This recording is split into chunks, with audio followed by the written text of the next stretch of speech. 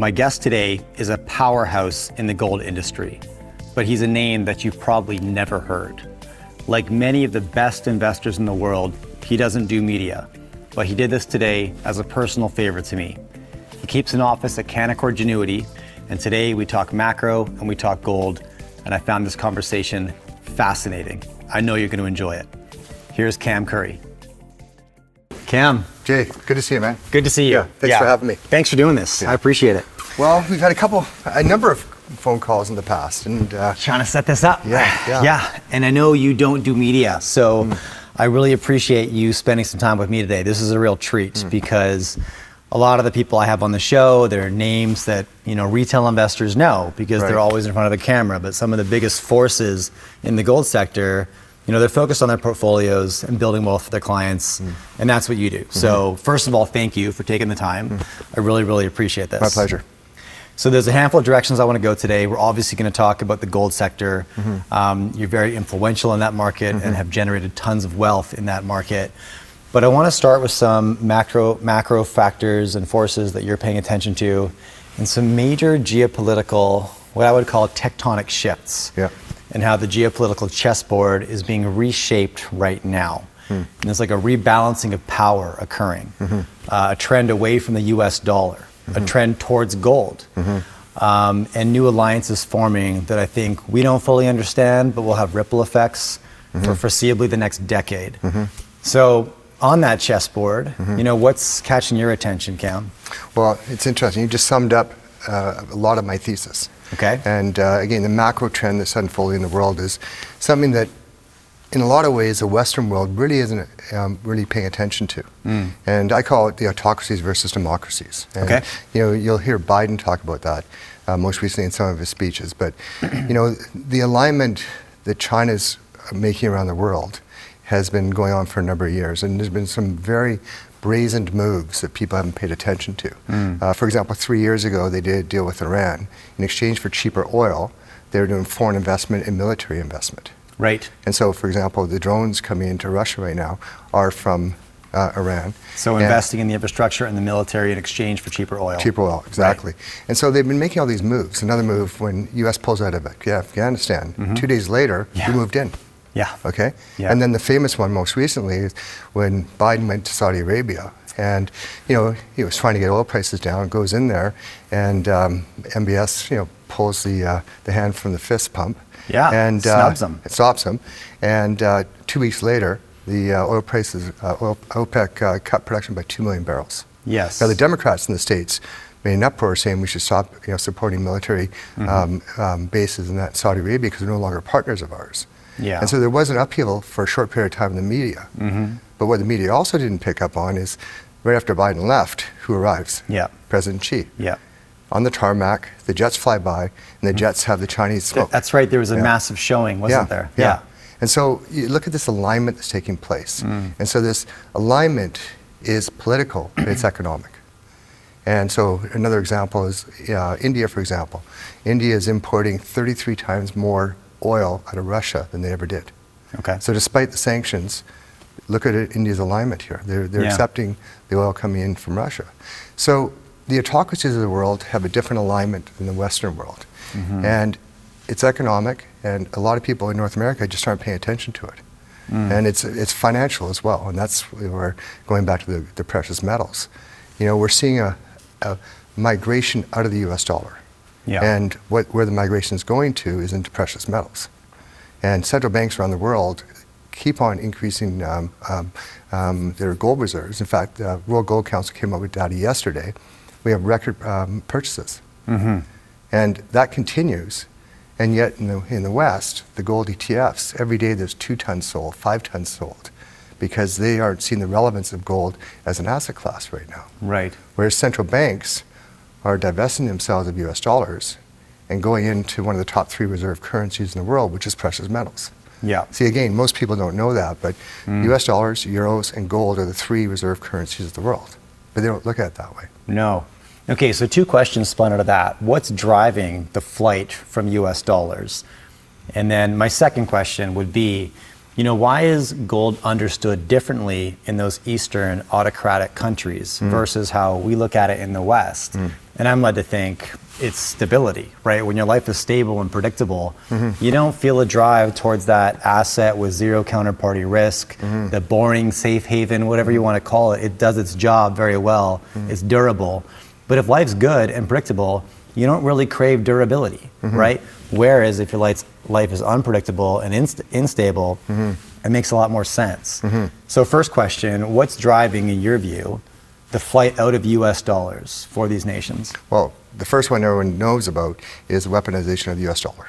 Okay. And that speaks for itself. So if you're one of these countries that is running the risk of having sanctions against them or sanctions against their US dollar reserves, they're looking, okay, we better diversify out of that. So that's one of the driving forces. And that's maybe in response to the confiscation of Russian USD reserves? Right, yeah. right, yeah. And the risk, like I said, India just came out that they're increased the oil imports 33 times. Right. So what will the U.S. do to react to that?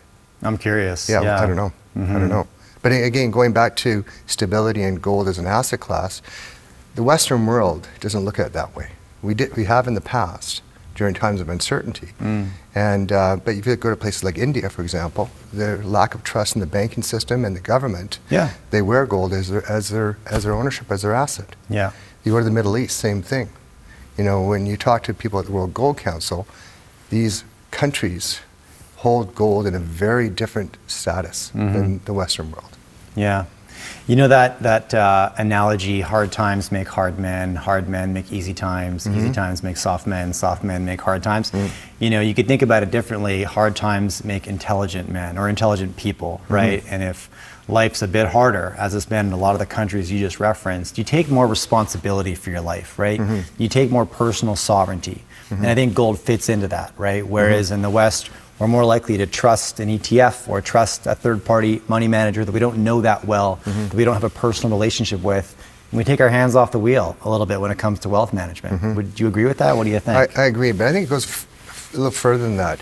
I've given numerous speeches on one of my themes called narrative economics. Okay. And nowadays, especially now with social media and the herd mentality of following influencers, whatever you want. I mean, I hate to say it, but we've turned into instant gratification junkies. 100%. And we chase the trends. Yeah. And no better example than that was 2021 when we saw the stupidity of the stock market. Okay.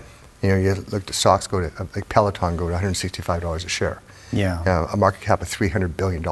Right. I think it just bottomed at $8 a share this Exercise past month, bikes. right? Yeah. And so, exactly, a bike with a screen on it, right? And so, in today's world, people are chasing what's hot. Yeah. And we're just getting programmed that way because we have our phones on us and you're bombarded with instant gratification on a regular basis. So I think that is having a huge impact on people's investing behavior habits. 100%. And so it gives them confidence when they're doing something that everybody else is doing. It doesn't matter what the valuation is. And right? it's the opposite of how you should respond to that. Oh, totally. You're giving confidence because you're doing the same thing that everybody else is doing in the market. That's the worst possible outcome, right? You mentioned a couple things like, rushing into the excitement of these share prices, right? Peloton being a great example. What about that is exciting other than the share price, right? Did you look at the underlying asset? It's an exercise bike with a screen on it, as you mentioned, right? But I mean, you referenced it. This is this convergence of pop culture and finance, which is dangerous. You end up with charlatan CEOs and overnight financial influencers and FOMO trading, right? And meme stocks. Yeah, Robin Hoods. Exactly, right? Yeah. And it's not a team sport, right? It's a competitive sport. And if you don't have a competitive advantage, what are you doing there? So, could I ask you, Cam, could you speak to those investors? Because my audience is retail, right? They're investors just like I am. They're not they're not full-time investors.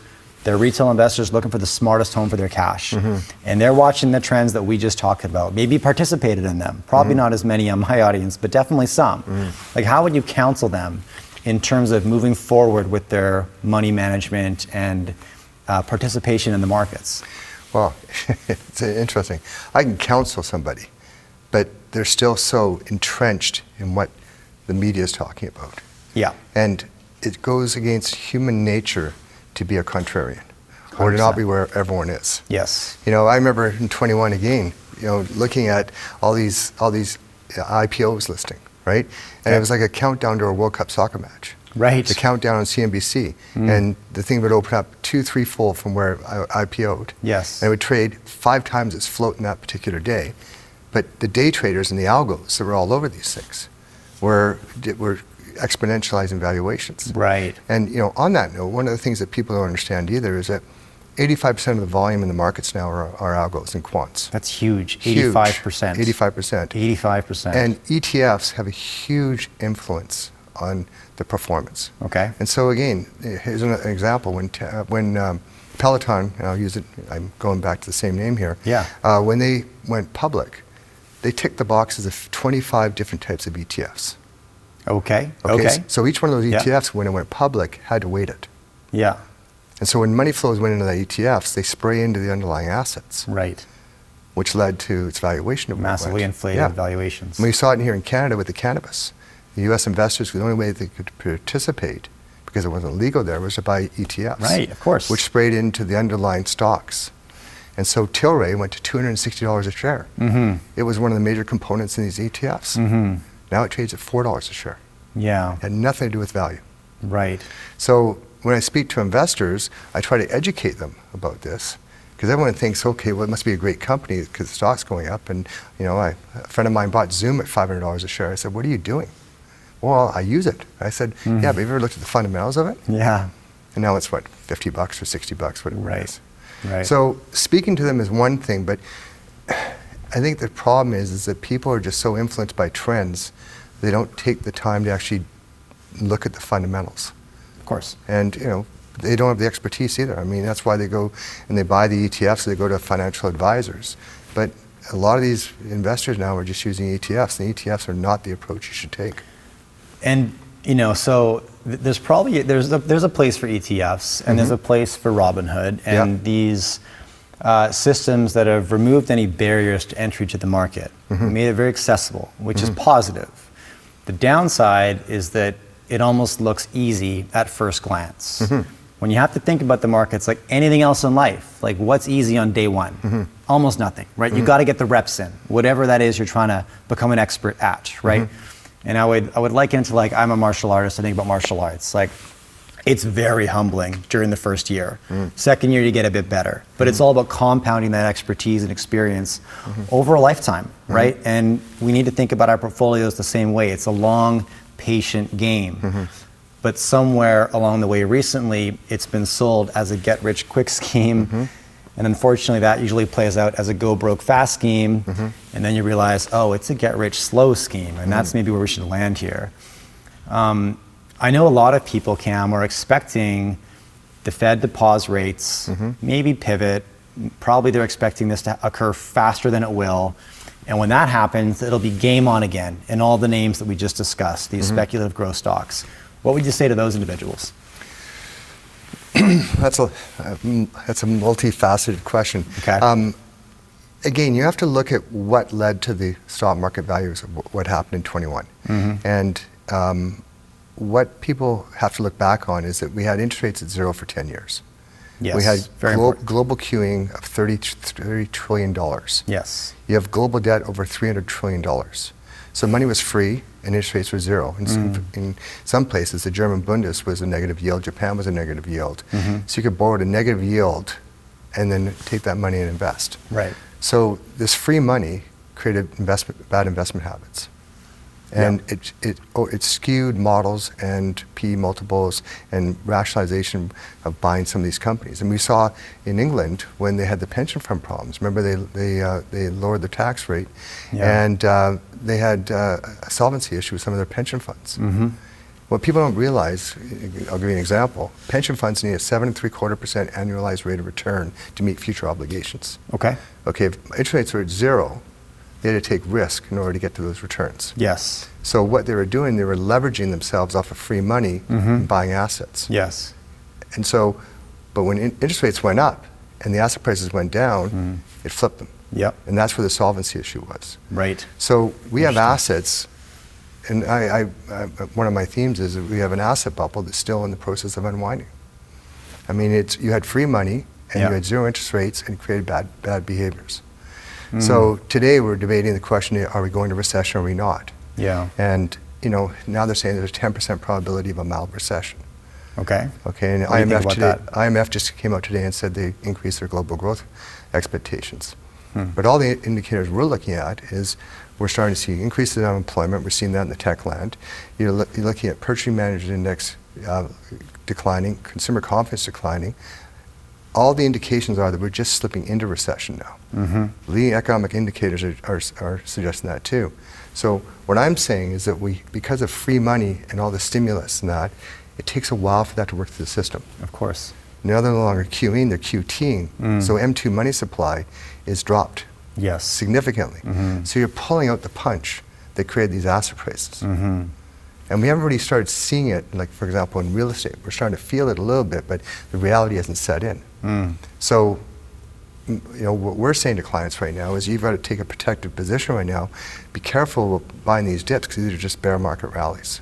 Right. Okay? Okay, so I just hosted a 2-day investment conference. I heard it was very well attended too. It was super fun. Yeah. Yeah, we had amazing attendance. The content was exceptional. Great talent on stage. If there was one theme that the smartest investors we had at the podium were sharing, it was that now is the time to be playing defense. Right? Would you agree with that? Absolutely. Okay. Now, where do you start? Right? Where do you start playing defense? Well, there's different ways. I mean, first of all, for ultra-conservative people, now they can get a rate of return by buying treasuries, Right. Whereas a year ago, you had no returns. I'm not a treasury person. Okay. What I do is I take a portion of someone's portfolio and I invest it in the metals and mining space. Yes. And to me, that's a very defensive strategy. And for two reasons. One, supply issues. I mean, Okay. people have no idea about the supply side issues coming in terms of base metals and precious metals. Talk to me about this a little bit. Well, on the copper side, 2 weeks ago, copper inventories are at 1.8 days, right? 1.8 days. days, yeah. Inventories. Right. Because, and a lot of it has to do with the fact that a lot of capital flew into all these other sectors, and the resource markets didn't get capitalized. I just want to clarify, this means the available inventory will last about 1.8 days yes. worth of demand. Yes. Okay, Yeah. all right. Yeah. 1.8. Yeah, I know. And so when China opened up, when they did that pivot on the COVID policy, you saw the copper stocks go off, Yes. right? And and copper now is at 4.25, it was at 3.25. Because all of a sudden now they open up and copper demand picks up into China where it had been idle for a long period of time. Sure. And so our copper stocks were up 50% in 2 months? That's right. Yeah. Yeah. And so defensive, buying hard assets in the world, I think, is a very defensive strategy. Okay. Copper, the electrification is obviously one. Supply side is a huge problem because there's no big deposits coming down the pipeline. No. So copper is a very different story. Copper is based on the economics. I think copper prices are going to moderate here because I do see a recession. I can't see how we're going to avoid a recession. And if we don't, then we're going to have a greater inflation problem. And that's where the Fed's stuck. Right? Interesting. So that's copper. And then just one more question on copper, just because we're there. Yeah. Bigger picture, macro, like longer term, we hit a recession, that's going to dry out some immediate infrastructure demand, slow down maybe the EV trend and whatnot. But backing up and taking a global outlook, like we still have 1 billion people in the world that don't have any electricity, Absolutely. let alone the type that we're trying to transition to, and another 2 billion that only have intermittent access. So, in the West, we think about copper in terms of Tesla demand, right? And it's a much bigger picture than that. So longer term, immediate recession, that's going to dampen expectations. But like bigger picture, what's your Extremely expectation? bullish. Extremely bullish. And when I say, I'm neutral a bit right now, I do think we're going to have a recession by mid this year. And so I think that, as I say, copper is a PhD in economics. And so, copper declining will be a result of global slowdown. I love that. Okay. And so, but this will be the last dip in my view in terms of buying, because there's no new copper projects coming down the pipeline. And to get a new copper project to production is 2 decades and many billions of dollars. Well, I was down in Arizona last year looking at a copper project. Across the valley was an old BHP project they shut in 2002. Okay. That project still has an 800 million ton, 0.8% copper block cave resource. Okay. Okay, which will be mined eventually. Eventually. They haven't even started reclaiming that. They did the reclamation in 2002 when copper was 65 cents. But because of the policy, the Biden administration's policy about copper mining, which they don't want to do in the United States. It's the NIMBY mentality. Yeah. Yeah. So BHP is not putting any effort towards that because there's no political will. So here again, this goes back to the powers that be. That's going on. Meanwhile, if you look at the ball mills that have been ordered in the last year and a half prior to the war, all the ball mills ahead of First Quantums were all Russian companies. These are ball mills for mining, for the mines for the copper assets in Russia. Okay. Okay. We all know what China is doing. China is basically colonizing the world, going into Africa, Middle East, South America, because they're controlling the resources. Yeah. Okay. Whereas, investing in infrastructure, investing in the military in exchange for access to the absolutely, resource. but also like you look at DRC, look at how much money they've invested there. Absolutely. The farmlands they own in Africa, they're getting very active in South America now. And yet in the United States, they won't even open up a copper mine because of this green movement, right? Yeah. And so who's going to control the copper markets? Yeah, right? Those that will act now. Yeah. Right. And so that's one of the things that's taking place. And so the copper side, I mean, the supply is a huge problem going forward. And scarcity is going to be a big, big problem. And so we're very, very bullish on copper. And another thing too about copper is you look at the jurisdictions you have to go to get your assets now. Right. I mean, you can go to look at the problems they had in Chile recently, right? And all of a sudden, the government changes the tax regimes. Right. So it makes it even more difficult to explore and find these deposits. So, but on the gold side, I mean, the gold has to be a part of your portfolio, and people have forgotten about that. Yep. You know, I remember when I was a kid growing up, and back then it was like you had the 60-40 rule: 60% bonds, 40% stocks. Yeah. But back then it was like 50-30 or whatever, and 10% gold. Yeah. Okay. Because that's when people talked about gold as an asset class. Yeah. And of course, we went after gold standard in '73, and people have forgotten about gold. And gold no longer is an asset class that's recognized because it's more of if you don't believe in America, you don't own gold. If you don't believe in America, you own gold. So therefore, it's unpatriotic to own gold. I can see that. Right? Yeah, which is silly, but I get it. Absolutely. Yeah. Whereas if you go to other parts of the world, gold is a major asset, a major ownership. Yeah. Because they've gone through currencies, they've gone through turmoil. Yeah. I mean, just recently, last year, and I think one of the things that was very disheartening for gold investors was the poor performance in gold. I mean, we had a war, we had inflation, we had economic slowdown and recession in the United States, and gold went down. Yeah. And what people have to understand is gold went down because the US dollar, the Dixie, went up by 25%, exponentialized. Yes, it was a dollar story, not a gold story. Exactly. Yeah. But what's interesting, gold went up in every other currency. Yeah. And here's the thing, okay, if you're in Turkey, for example, and you had your debt denominated in US dollars, think of the pain you went through when the dollar went exponential like that. Absolutely. But if you own gold in Turkey, you made money. You made money. Yeah. So in their minds, they saw the value of having gold, and they saw the problems of having US dollars. So now, as the dollar is weakening, they're recognizing this is their opportunity. So now there's been that movement, and this is part of the movement that the East is doing, that the West is not really paying attention to. Right. Now there's been, massive gold purchases by central banks. They're buying physical, right? Massive repatriation of physical, increased allocation for institutions all across the board. Sorry, what do you mean by that? I mean that when I look at money managers, mainstream money managers like Ray Dalio, now endorsing increased exposure to gold, something that I haven't seen in my investment career. Right. And but it falls upon deaf ears, though.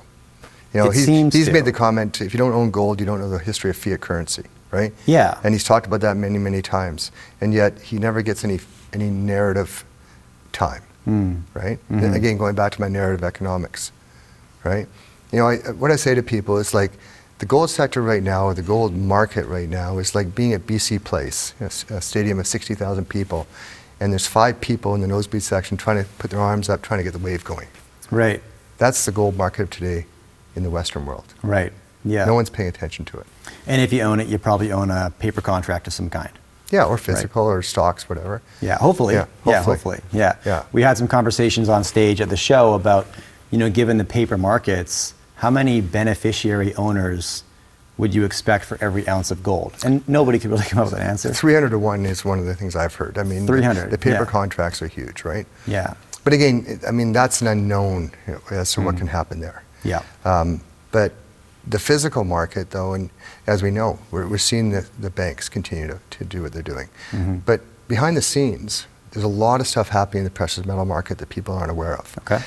For example, Mercer, who's an advisor to $15 trillion of global assets, Yes. effective January 1st of 2022, did a charter change on their allocation. So they went from a 60-40 bond equity recommended allocation, and I forget what they altered in their bonds equities, but they went to a 5% recommended weighting in precious metals. Right. Because of bond risk and because of equity risk.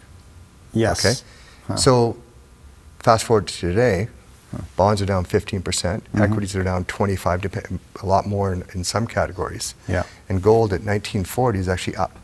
Yeah. So it served its purpose. Right. But there's no recognition of gold's performance. And I think part of it is because, the gold investors last year got so disappointed and frustrated that, no one's really talking about it because they got hit so hard. But the reality is, gold's higher than it was last year. Now, how many asset classes in the world are higher now than they were last year? Right. Not many. Yeah. So Mercer came out and advised on that. What's interesting is that the average fund in the United States has 1/4% in precious metals. Okay. 1/4%. And Mercer is advising a 5% weighting. Yeah. Okay. Right. Another thing, which is another situation, is the Swiss pension fund came out last week. And they came out and they just announced they've added gold positions. Again, because of bonds underperformance and stock underperformance. So they're recommending gold, and this is the Swiss pension fund. Now the Swiss vaults, the Bank of England vaults, and the Singapore vaults are the 3 biggest gold vaults in the world. And here's the Swiss pension fund increasing gold weighting. Right. Because they're seeing something. Okay, so I own physical for the defensive purposes that you outlined. Right. I like having an option outside of the system that retains its purchasing power through the rise and fall of market cycles, generations, and empires, right? And that gives me the confidence. You better live about 200 years then. I plan on it. And that gives me the confidence. You know what it does for me? It gives me peace of mind. That's what the utility of physical is to me. It's the option on liquidity, should I ever need it, right? It's there for me. I hope I don't. I hope to leave it to my kids, to be honest. That's my intention with my physical gold. But having it there, knowing that I have an option on liquidity, should I get compromised over here, allows me to sleep a lot better at night. And that's the defensive play in my portfolio. Now, you just talked about the Swiss pension fund. We've talked about central banks. You mentioned Mercer, who advises 15 trillion in AUM, advising a 5% weighting in gold. That's a collective tsunami of capital moving towards a very small asset class relative to the real estate market or so many other markets. So therefore, there's going to be some offensive plays. Right? There's going to be potential for big upside. Do you have any advice, or how would you walk an investor through accessing the gold market? We're moving away from physical now. We're looking at the equities. Okay. What do you have to say, Cam? Okay. First of all, going back to gold as an asset class, is a big asset class. It trades $150 billion a day. Okay. A lot of people aren't aware that it's a very active reserve currency. Right, and incredibly liquid. Yeah, incredibly liquid. So it is. But we talk about that asset and how big it is. And now you talk about the equities. Right. The miners. Yes. The explorers. Yes. And this is what's shocking that most people, when I say this to people, the market cap of the entire gold industry globally, of all the equities, is comparable to the market cap of Home Depot, one company. That's bananas. Yeah, one company. Yeah. And so you have a sector that is tiny in terms of market cap. Yeah. And it's never been in better financial shape. I mean, gold. That's right. Gold's at $1,900, $1,950. All sustaining costs between $1,000 and $1,200, depending, even with these inflationary pressures. And a lot of these companies' balance sheets have never been this good. And they're buying back their stocks. A number of my senior companies pay me 3-4% dividend yields. Right. And they're in such good financial shape.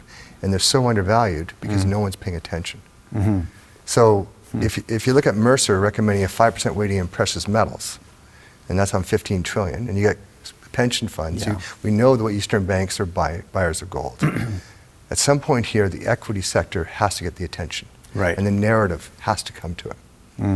And so when that happens, when you're dealing with a market cap that small, you know, if you go from a 0.25% weighting to a 1% weighting. Right.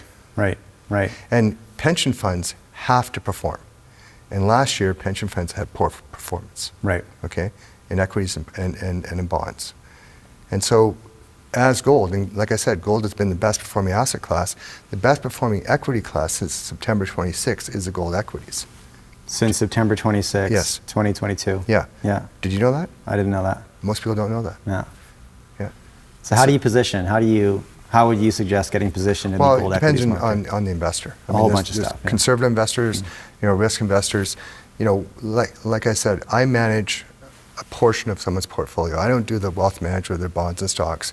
You know, I manage 5 to 10% of their wealth in precious metals. Yes. And I don't buy physicals because physical gold is a performance. But if gold goes from 1,700 to 1,900, that's a 10% return. Right. But that's a $200 price difference in gold. If you're a gold miner, that's $200 right to the bottom line. Yeah. So if you had a $500 profitability per ounce, you go to 700, it's a 40% increase. Yeah. So a 10% move in the gold price, the ratio we use is about 3 to 1. So my attitude on this is if you're going to be seeking exposure, the equities are very liquid, and you can be buying these gold companies that are leveraged to the gold price, and they're in very good financial shape. So there's the seniors, the intermediates. My specialty is the developers, because one thing about the gold industry, as a mining company, you have to acquire assets to grow, or you have to acquire assets to survive, because they're depleting assets. Yeah. And because there was a lack of exploration for many, many years, there's very few assets out there. So as the boardrooms recognize this gold price is here and staying here, they're going to be looking for ways of deploying their significant cash positions they're building on. They're going to buy assets to grow. And they're going to have to. They're going to have to. And companies like Barrick, I think, just missed guidance a second time, and I believe production's at a 22-year low. So talk to me, when we talked about the supply side of the copper sector, you know, what strikes you as interesting on the supply side of the gold sector? What's got to happen there? Well, we've seen peak gold production. We know that. We've seen peak gold production. Okay. And you look at Newmont and Barrick, may not be right in the full numbers here, but on average, 5 million ounce production each year for the next 10 years. 5 million ounces each year for the next 10 years. There's no growth, right? Okay. And so it's only a matter of time until, as these companies, like Barrick's buying back their stock, okay? With these margins, they're making a lot of money. Sure. When the recognition that gold is an asset class you have to own starts moving gold higher up in price, the board members and the boards are going to be pushed for growth.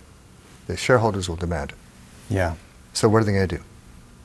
M&A. Yeah, they have to. Yeah. Because, you know, again, a lot of people don't know this, but from first drill hole to first ounce, on average, it's 18 years. Right. Because you may discover something, but then go into a bear market, now you can't raise money. Or there could be a geopolitical situation. I mean, there's so many ebbs and flows in business cycles that a lot of times these deposits don't get mined till third cycle. Yeah. And so again, it's all like you can just say, we need some assets, we're going to go buy an asset, put it into production in 2 years. Yeah. It doesn't work that way. Right. Now, I like to play in the early stage stuff. I like to speculate, right? And I want to emphasize, I like to speculate because my stable side of the barbell is buffed out, right? And so I feel like what I play with, I can afford to lose, but I like to play at the high risk end of the spectrum. What could you share any low-hanging fruit tips for investors who are looking to qualify development stories? Where should they look? Is it jurisdiction? Is it asset size? Is it management? Like, how would you direct or suggest people begin to? Well, my first, and I'm not trying to direct people to myself, but the reality is you can't do it yourself. You need somebody who actually knows what they're doing. Yeah. Because you've got geopolitical risks, jurisdictional risks. There's so many variables that you have to look at when you look at a project. And you know, I've been 99% right, 1% wrong, and lost a lot of money because of something I missed in terms of in the past. So you learn from your mistakes. Yes. So there's some jurisdictions in the world I just won't go to. Okay. And you learn through experience. You've got the battle scars. Yeah. Yeah. Yeah, and again, I've traveled all over the world. I've been in many, many countries. I go to a lot of projects. And you have to understand what's below the ground, but you also have to understand what's above the ground. And a lot of people lose track of that. And as I say that, though, I'm in some jurisdictions right now that have some jurisdictional risk, but they're manageable risks. And the rewards, the rewards are worth the risk. And the equity may be priced at a discount as a consequence. Sometimes. Yeah. Well, I think one of the things that people misunderstand about risk is that, everyone thinks North American assets, it's North American, it's not risky. Yeah. But try to get things permitted. Right. Try to get things built on time, on schedule. Good luck. Right? Good luck, exactly. Whereas you go to West Africa, on time, on budget. Now you're dealing with the noise of the risks. And there's, there is risk in some countries, there's no question about it. You go to South America, same thing. You go to Colombia, you go to Panama. You go to, Panama just recently, made a step against Currie, First Quantum's asset. So, and that was a left field move. So there's always these type of risks. So my advice to people is, if you're going to be investing in these assets, in these companies, you need somebody who understands those risks, who can assess them. And you also want to have a diversified portfolio. Because, you can't just be in one or two situations. You want a basket of companies. Agreed. So typically my portfolios are about my senior companies, my mid-tiers, and the developers. I don't really play in the junior exploration, grassroots drill hole companies, because that's a needle in a haystack. I'd rather wait for something to present itself and then do a deep dive. See, my advantage is I've got a whole Canaccord mining team. And we have one of the top mining teams in the country. That's right. And we're in the country which is the #1 country for mining in the world. So we have the expertise and the relationships, so when something's happening, people come to us. That's right. And so I've got this great relationship, not only with my Canaccord partners, but with all of my mining executives that I do business with. So I'm plugged in. I'm like an octopus with all these tentacles. And so I've got intel on things, right, to understand. Well, it gets back to that concept of competitive advantage in the market, right? Like if I'm moving into any position and I can't identify what my competitive advantage is, then what am I doing, right? Because it's a competitive game, and you need, we at this show the last 2 days, it was fascinating. I want to share this with you, Cam. How many very, very young investors showed up at a precious metals investment conference? I mean, we were 2 days in Vancouver, British Columbia. We had about 6,000 investors show up. I've never seen so many youthful faces. I mean, and as young as like 17 and 18, many times over. And they're asking great questions. Usually, how do I get started, right? And it's a big question, like how do you answer that, right? I say you got to start finding personalities that you trust. You can only figure that out by finding many of them and then over time validating. But like step one is be patient, right? Take your time and enter slowly. But you got to find people you can trust and people that can help counsel you and advise you. Like, how are you supposed to compete with the resources that you have access to as a single investor who works a 9 to 5 and is looking for a smart home for their cash after hours, right? And that's a typical one, because a lot of times if they're just starting out, they have a small amount of money. That's right. And so how do you spread that out amongst a number of companies? Right? And how do you differentiate what's good and bad, right? And so, going it alone, but that's, people think they can go it alone. They can just go on to, Kitco or New Services and see this company that's promising the moon, and I'll just do that, right? And, there's a lot of promotes out there that are materializing into nothing. But, what's nice to hear is there's some, in Canada in the past, Canadians invested in mining. Right? And because we live inside the United States, so much money got funneled into crypto, digital, all these new disruptive companies and that. And so they left our sector. And that's one reason why there's such a vacuum of opportunity, because people haven't been looking at the sector for a while. Again, I'm very close to the industry. So I know, for example, one of our corporates whose head office is in London, they came through and saw me last week. And they're the only FTSE 100 listed gold company, so I'll give you a clue who it is. And they now have inbound calls from generalist funds in the United States and out of Europe for the first time. And so they're starting to look. They're recognizing the sector has to be something they have to pay attention to. So that type of intel is starting to happen here. So people sense something's going on, but it hasn't become a critical mass, the Gladwell's tipping point where people, all of a sudden it becomes a trend and then some jumps on it. Yes. So people are thinking something's different. Case in point, the young people come to your conference. Yeah. And they sense it, right? Yes. But they don't know where to start, and they're just starting. And yet gold's at 1950, it's the best performing asset class. The stocks have not reacted fully to that price. And so that's a huge opportunity. Yeah. And just to touch on, where I think we're going with this, and I'm not sure if you've talked to the World Gold Council recently about what their initiative is. But it's amazing, most people don't know this, but they've been working, Randy Smallwood, who's chair of the World Gold Council, who steps down in September, their initiative and their, I don't want to steal his thunder here because I think he's... Steal it. Well, and Randy's and his team, the World Gold Council is doing a great job. Yeah. They're elevating the recognition of the gold sector. Yeah. But what's going to be the tipping point is, and a lot of people don't know this, but they've been working with the World Gold Council and LBMA, and because you have to have 100% authenticity of gold source, so you know it's not counterfeit gold. Okay, that was the first step. Yep. You have to get all the bullion banks inside. Yes. Which is the second step. Okay. And so they are very close, and their pilot tests are underway right now, to launching a gold-backed crypto. Right. I have heard whispers of this. Yeah. Okay. Well, Yeah. it's not. It's no longer just in its incubacy. It's actually, it should become a reality sometime this year. Mm-hmm. So going back to your young audience or young investor, Mm-hmm.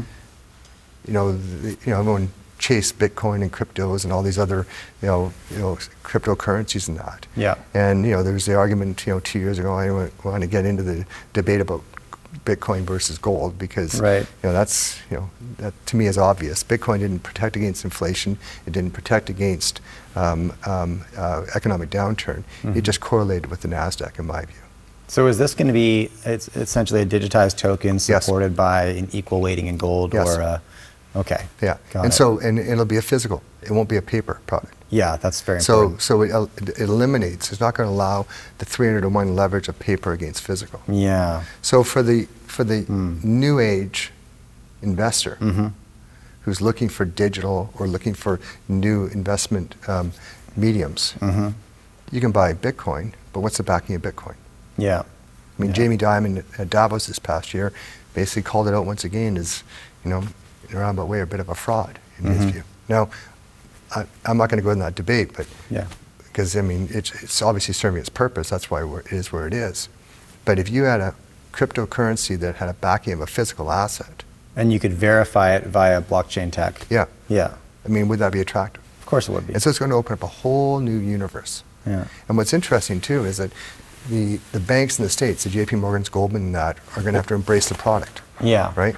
Should bring more recognition to the sector. Yeah, and it adds validity to that contract, Totally. right? Which is missing from the paper market right now. It's like Totally. 300 beneficiary owners of 1 gold ounce. Nobody actually owns that, right? Yeah. And should you ever need to call on that at the same time as 299 other people, you're in some hot water. Well, it's interesting. I've always wondered about that. You go back to the Hunt brothers when they cornered the silver market. Yeah. Silver went to $50 an ounce. And it was huge momentum, and everyone heard about it and talked about it. Yeah. Well, you kind of wonder at some point here when gold actually does get its footing, are you going to get some very smart big funds buying the paper contracts and then we want delivery? Yeah, right. Now, where is the delivery coming from, right? And again, going back to where are the gold purchases going right now, they're going to the vaults of the Eastern banks. Yes. And they aren't going to part with them anytime soon. No. So you start looking at where's the physical going to come from, there's an event like that. Fascinating. Cam, I really appreciate you taking the time to chat with me.